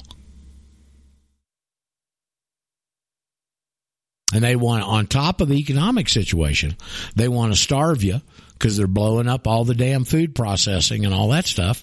They don't want you to have any energy. They're blowing up refineries. Just did one in Louisiana last week. Okay? They're cutting off all this stuff. It's the 4 horsemen of the apocalypse, folks. That's what's coming. Excuse me. Yes. Okay, we get disconnected from FCC somehow. So Paul's trying to fix it, just so you know that Merc can hear you, Merca can hear you, and I can hear you currently, and that's it. Yep. Oh, okay. Okay, so it is just a limited group here. So, well, if you can listen, I don't know. Technical problems all the time, but is that somebody's dog or is that a foghorn? That's my bloodhound, Roger. He's barking at the neighbor. I don't know what's going on. Has he got those long ears, Merca? Yes. I love those animals. They're really good Me breed. too. Yeah, they're great. She hasn't done this in a while. It sounds like barking at someone. It sounds like a foghorn. Yeah, exactly. Oh, pretty funny. Well, go pet her. Sorry. That's okay. No, it's no big deal. I don't got no problem with dogs. So, well, there's just us girls here, evidently. Paul's working on getting everybody back. Y'all got anything else you'd like to bring up? I'm going to look real quick. Well, you know what I did want to talk about, Roger? You know that there she goes again. A lot of, you know how we're trying to help others learn public law and private law and the natural law. And I remember talking about this before, negative law. You mean non-positive law? No, natural law. I think, I think it was you, Daryl, and I don't know who else was talking about it. But natural law is negative law, right? I don't think so. I think natural law is positive law. Well, positive law and non-positive law is the man-made versus statutes at large. Yep, versus nature and nature's God. So I know that the intent was there to use the natural law in the positive law, right? Yeah. The intent was there. Let's look at it this way, maybe, Merca. Maybe this will help you. When the country started, you could call natural law. You could call it public law. Let's get this public and private thing the way they've screwed this up. That was the natural law that everybody used for the first number of years of the country, right? The common law. Okay? So that was public law, but it was used for private purposes. Now what they've done is switch that, and the merchant law is now private law of merchants that's used for public purposes. They just flipped it. Common law is public law used for private purposes in your private dealings, but now they've switched it, and it's the merchant law, which is private law among, contracts and stuff, and they're using that for public purposes. They just switched it. You noodle on that and see if it helps you understand. No, I get that part, but we hardly ever talk about negative law. Well, I don't know. I would consider merchant law to be negative law because they can use it offensively against us. And conversely, we can use the common law against them. That's why they don't like it, because they can't overcome that. Okay? I know when I was watching Barnes Sunday night, and he used the term 2 or 3 times, outcome-oriented. These judges are making these decisions no matter what the law says, even the Constitution, to the outcome of what they want to accomplish. Okay? And this goes back to what Brent tells us, that the law of the land is based on the process. And if the process is correct, the outcome will be correct. Their law, the merchant law, is outcome oriented, and they design the law to achieve an outcome. So it's not on the process, it's on the outcome. With the common law, it's not on the outcome, it's on the process. See how everything they do is dialectic. They just flip it. Right, but you know how when God says, don't do this, follow this, and that's how I see it, as negative law being natural law under God's. Well, I see that as positive. I don't know how you're getting negative out of that. Somebody, are we still having connection problems, Paul? Is Paul still working feverishly in the background there? Well, and every day it's some technical challenge. It's just when the show goes good and it's the end, I go, yeah, no challenges today. Exactly. So, but it sounds like people are coming back on. So maybe Paul got that straight. Is that right? I just checked. It looks like a free conference call and VPN2 are not connected. So I just sent Paul a message. There he is. He is. He's back. All right. Well, people are popping in and out. Yeah, this room is unstable. I just got dropped. So we're working on trying to connect everything again. Okay. Well, I'm shocked I haven't gotten dropped. Pardon me. Was that Bruce? No, this is Jeff. I was telling you that you're coming through loud and clear on the... on Eurofolk? Conference? Yeah. Free conference, yeah. That's okay. All right. Well, good. I'm glad to see everybody back with us. Sorry for the problems. We just have them. It's the time in which we live. Hey, Jeff, how you doing, buddy? I'm doing fine. Thanks, Roger. Hope you're doing the same. Yeah. All in all.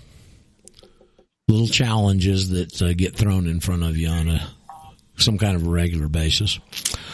But hopefully I'll get back to normal here. I'll pick up the computer and my desktop and things will be up. See, and I meant to mention this if you're listening, I can't upload shows to the archives without the desktop computer. So I didn't get to upload yesterday, and hopefully I'll get to upload yesterday and today's tonight should I pick that up and it's good. So we'll find out. Last week's shows too, yes? I think I got all last week's shows up, to my knowledge. Oh, okay. Good news. So, I mean, here's the problem I got, Jeff. If I don't, we talk about so many different things here. If I don't get that thing uploaded as quick as possible after the show, I forget about all the stuff we talked about. I understand completely. Okay. So if you hit those show descriptions and said, we had a real good show today, that's probably what happened that day. All right. Roger? Yes, ma'am. Oh, there's a female. You read that. Okay. Well, there's It's Annie. I just was wondering if you thought that if Trump became a national, he could get out of that 14th Amendment thing. Oh, of course he could. How can you imagine if we could get this information of Donald Trump and he's changed status? Do you know what chaos that would put them in? These guys would be beside themselves. I wonder what would happen, Roger, if we did have more people exposing the elections, the fraud behind that, and if Trump did go in, who knows? there's other candidates that are nationals that are trying to get in there too. Do you love to see these things backfire on these guys? They're so desperate to shut all things up because they're getting exposed. So they'll do anything, like indict Trump 4 times.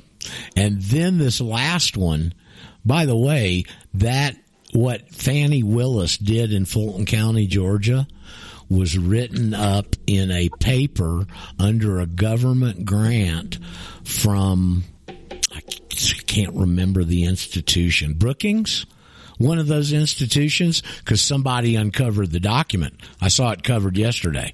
Okay. Everything she charged him with was out of that document that was written in 2020. That wasn't the Heritage, was it? No, I don't think it was Heritage. They're kind of a good guys. It was another like Brookings, but that was on Owen yesterday. He's the one that brought that out.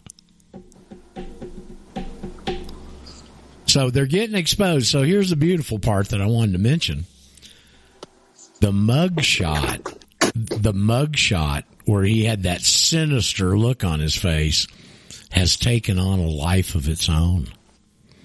It's on coffee cups. It's on T-shirts. These graffiti guys, Jeff, that go around and paint pictures on walls? They're painting that picture on walls all over the country, in the ghettos. Kind of like a wanted poster, wanted for president. Well, Barnes covered this the other day, and I thought it was really accurate. And he said, in 2020, the first or 16, when Trump won, there's not a lot of people in these inner cities and in that situation that can relate to a multi-million self-made white businessman, construction guy. They can't relate to him, right? Christian. But now they're going out and persecuting him, even to the mugshot and the ridiculous stuff. And all of the people they know, for the most part in their area, have all been falsely arrested, falsely charged, sent to prison on bogus stuff. So now they bridged the relatability gap with that voting bloc to Trump. That's the reason they're all getting behind him. I went to the Reawaken tour this last week, and they were calling it the Mugshot Herd Around the World. That's right. That's a good title. I've heard that. I mean, listen, I saw pictures of the artists in the ghetto reproducing his mugshot on walls. They don't have a chance, folks. They don't have a chance. They got to either kill him or do something they can't. It's getting to the point, his popularity, they can't even cheat their way in over this one. These people are in a tizzy, I promise you. Okay. So what a hell of a time to be alive. Yes. It's Scotty. I have pictures that will prove that Trump is being protected by aliens. I've tried to share them in the past. Would you like me to mail them to you? No. No. You're losing the bigger picture. No, I can't. Well, no, Scotty. I've got the big picture, buddy. No, there's actually more that I don't have that's in the video with spaceships surrounding his plane. No. So if you don't want to go there, no. The minute I'm trying to talk to people about history and black letter law, the minute you bring in aliens and UFOs, you've lost 50% of the people you're talking to. Well, you're going to see in the future you're wrong about that. Well, that's okay. I don't care. I don't give a shit about the aliens. I care about your status. Don't you understand? I can't do anything about the aliens. I can do something about your status. I concentrate on the things that I can affect, Scotty, not the stuff I can't. Any weather yet? Any weather?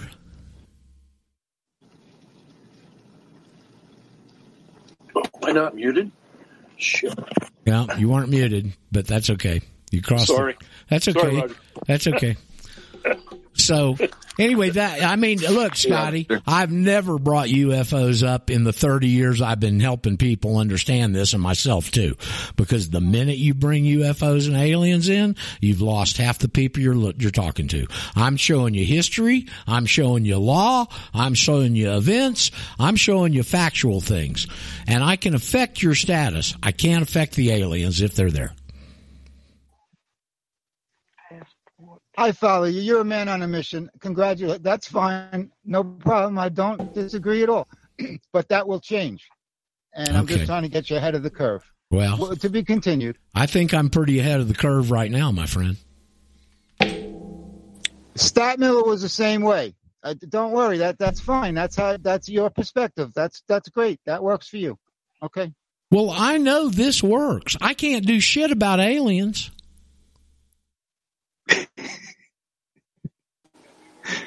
Hey, Roger. Yes. Tomorrow is a blue moon, and what was the name of that gentleman you mentioned many months ago about, or he made some identified a relationship between the stock market crashes and was it lunar events or was it planetary events? Or do you remember that gentleman's name? I don't remember if that was Dodd or not. The guy that's come to the forefront and lives out in Hawaii. The statistician guy used to be on Wall Street.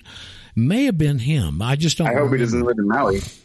No, I don't think he does because I just saw him on another interview. Of course, you don't know when it was taped. I don't know that he lived on Maui. You could live on Maui as long as you don't live around Lahaina. Yeah, right. And I mentioned yesterday and I saw the video short again last night. Saw it yesterday in the morning. Of these guys out there. They're in Lahaina, so they're locals, and they can go around and do this stuff because they won't let anybody in now. They certainly don't want any pictures. And they found a little area where there was 2 cars in a small field, and it was surrounded by not only one of the high schools, but houses. And they did a 360-degree pan of the area. Houses weren't burned. Nothing was wrong. But in the middle here in this little field that was grass, there's 2 cars, and they melted all the aluminum. And the back half of the cars were melted, and the front half of the cars were, well, seemingly all right. But the glass was melted, the aluminum from either the gas tank or the wheels was melted, and running down the hill, you could see the little river of aluminum that hardened out. How did a grass fire cause that? Exactly. Induction could cause that. Like that's what they use for crucibles to melt aluminum. But it's unbelievable. Well, did you see that color blue? Did you see that the color blue? Yes. It's obvious that they use lasers. Yes. Because it won't go through the color blue. And correct. Oprah and everybody else, they were wondering why they had their roofs painted blue a few years ago. Well, I don't know. That seems like a LARP because that. No, it's not because the person, Abram, hold on. The person that was telling this, and it was Dr. Merritt. She's the one that first came out with this when she guest hosted in the 4th hour last week. And she used to work with lasers. Well, she has a $350,000 laser in her office. And she said you can tune them for colors. Yes, they showed a demonstration. Necessarily certain materials. I understand how lasers. Yeah, I'm familiar with this, but what I'm saying is that it's more likely the plastics. I actually saw a video when they didn't. The guy who they made him take down all his video drone footage, and you can see all the cars, and the blue cars aren't even touched. And I saw a video yesterday. I'm not sure which channel I saw it on. A gentleman picking out only blue shirts out of the rubble. And he was going to put them up for an auction. Wow. So, they were targeted, obviously. Yep. You can't incinerate metals like that. I saw the steel belted radials. Guess where the Air Force base is where they're using C-130s to do this? Maui. Maui.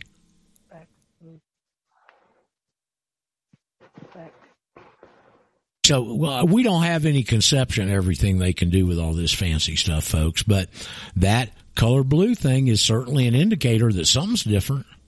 These two cars in the middle of this little short grass field, that you'd have to, if you didn't understand this, you'd have to say, well, how the hell did that little grass fire cause that? You'll see that video more and more. Right. It's just breaking. I think Owen's going to cover the grass fire. Well, good question. None of the houses are burned. That's right. None of the houses are burned. What started the damn grass fire? Well, good question. Okay, all the houses are okay. There's a grass fire in the middle and 2 burned cars. Right, and I think that's why they've got Maui totally blockaded now with black fence up around the whole area and increased police protection because they don't want your ass in there taking those pictures. Yeah, and okay, when a gas tank explodes, it blows right through the back seat of the car, and the car becomes fully engaged. Fully. When they don't explode, explode. Why did the grass fire burn off the back half of the car, and it didn't affect the front half? Right.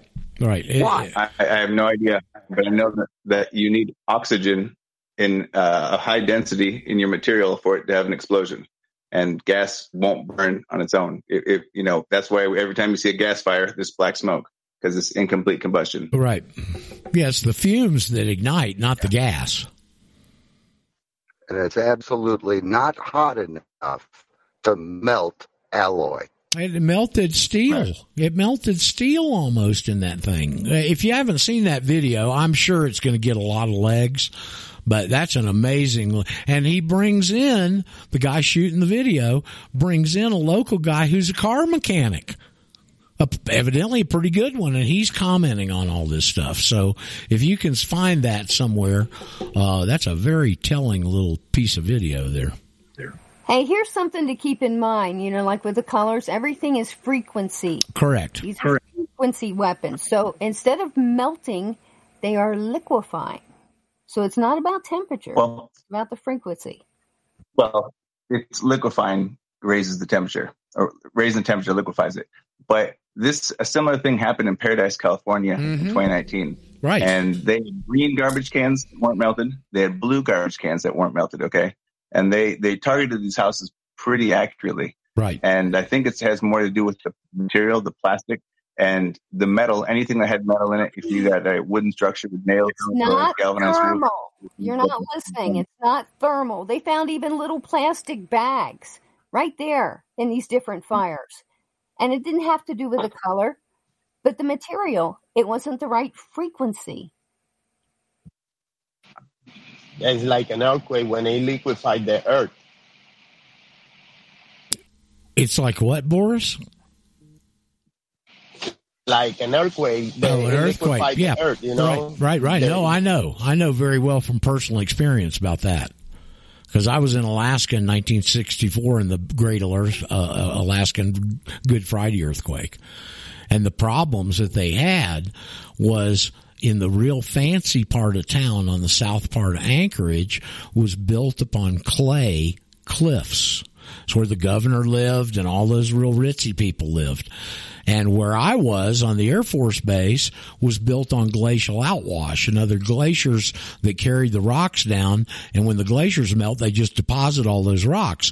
So we were on a fairly solid foundation out where the Air Force Base was. But on the south side of town, when those earthquake waves hit clay, they liquefy it. Exactly what Boris said. And that's the name of that place. If you want to go look it up, is called Turnagain Arms. Ptarmigan is a bird. It's the state bird up there. Turnagain Arms. And they've made a park out of that. They just cleaned it up. You can still go out there and it's still all the after effects from the earth literally turning into liquid as those earthquake waves went through it. Roger? Yes. I think the term you're talking about is called liquefaction. Yeah, probably. I mean, I'm not an expert, but I saw that firsthand as a kid. I've been remember that recent earthquake that just happened, Roger, here in California. I've been kind of like waiting to see if there's something else going on, and I felt something last night. I felt like it was like a side-to-side movement. Yeah. But very subtle. Right. So I'm just wondering if they're working on something, you know? Well, somebody was saying, I heard the comment that somebody inside said that they've caused a volcanic eruption with this stuff. Don't know which one. I'm pretty sure that the tsunami of Japan that was probably induced somehow because it happened on March 11th of 2011, right. And all the clocks that stopped in Japan were at 3:00 or up to 3:30, right? So and they lied about 11. Yeah, they lied about the intensity too. It wasn't 9 something; it was 6 something. So they adjust things how they want. But I want to tell everyone real quick.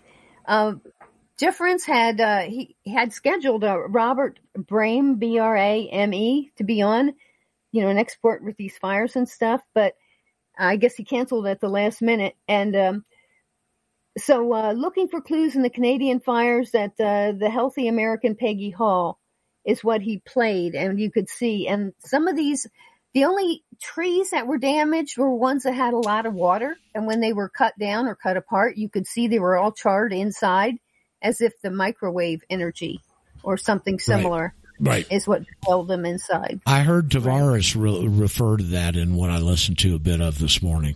And again, if you want to hear on this fires and stuff, there's a new interview. It's over on BitChute. It's with Deborah Tavares. It's recent because she mentions Maui and stuff. And one of the things she brought up was that right there. And she goes into some more technical information on that. And again, I was tickled to death to hear her mention our good listener and student, Matt, and how he had participated in that Sonoma Valley stuff they put through. Question quick, Whistler's in the background. I got one thing for you. I sent to you an email, the stopthecrime.net, the unconventional gray. Oh, thank you, Mur. I'll watch I'll post it in chats. Yep. So anybody else? Go ahead, Marco. With all the EMF stuff going around, people need to detox metals out of their Well, that's one thing body. Deborah Tavares was talking about is we're all eat up with heavy metals. They've stuffed into us through chemtrails, food, water, etc. So Exactly. detoxing yourself. You know what one of the best things for detoxing heavy metals is, Marco? What? Cilantro. Oh, I love cilantro. The herb. The herb. And the seed is coriander for cilantro. Okay. Yes. Cilantro water and tea. Yep. They're So tasty. it'll take the heavy metals right out of you. You better do it quick. Yeah. Also, bentonite clay. Everybody waits the whole 2 hours and wants to talk in the last 30 seconds. Unbelievable. Okay, hold on. We'll talk after the show's over. For the audience, we'll be back tomorrow. Hope we touched on something for you today, and we just want you to be free. That's all. Your choice. We got the method. It's proven. Ciao.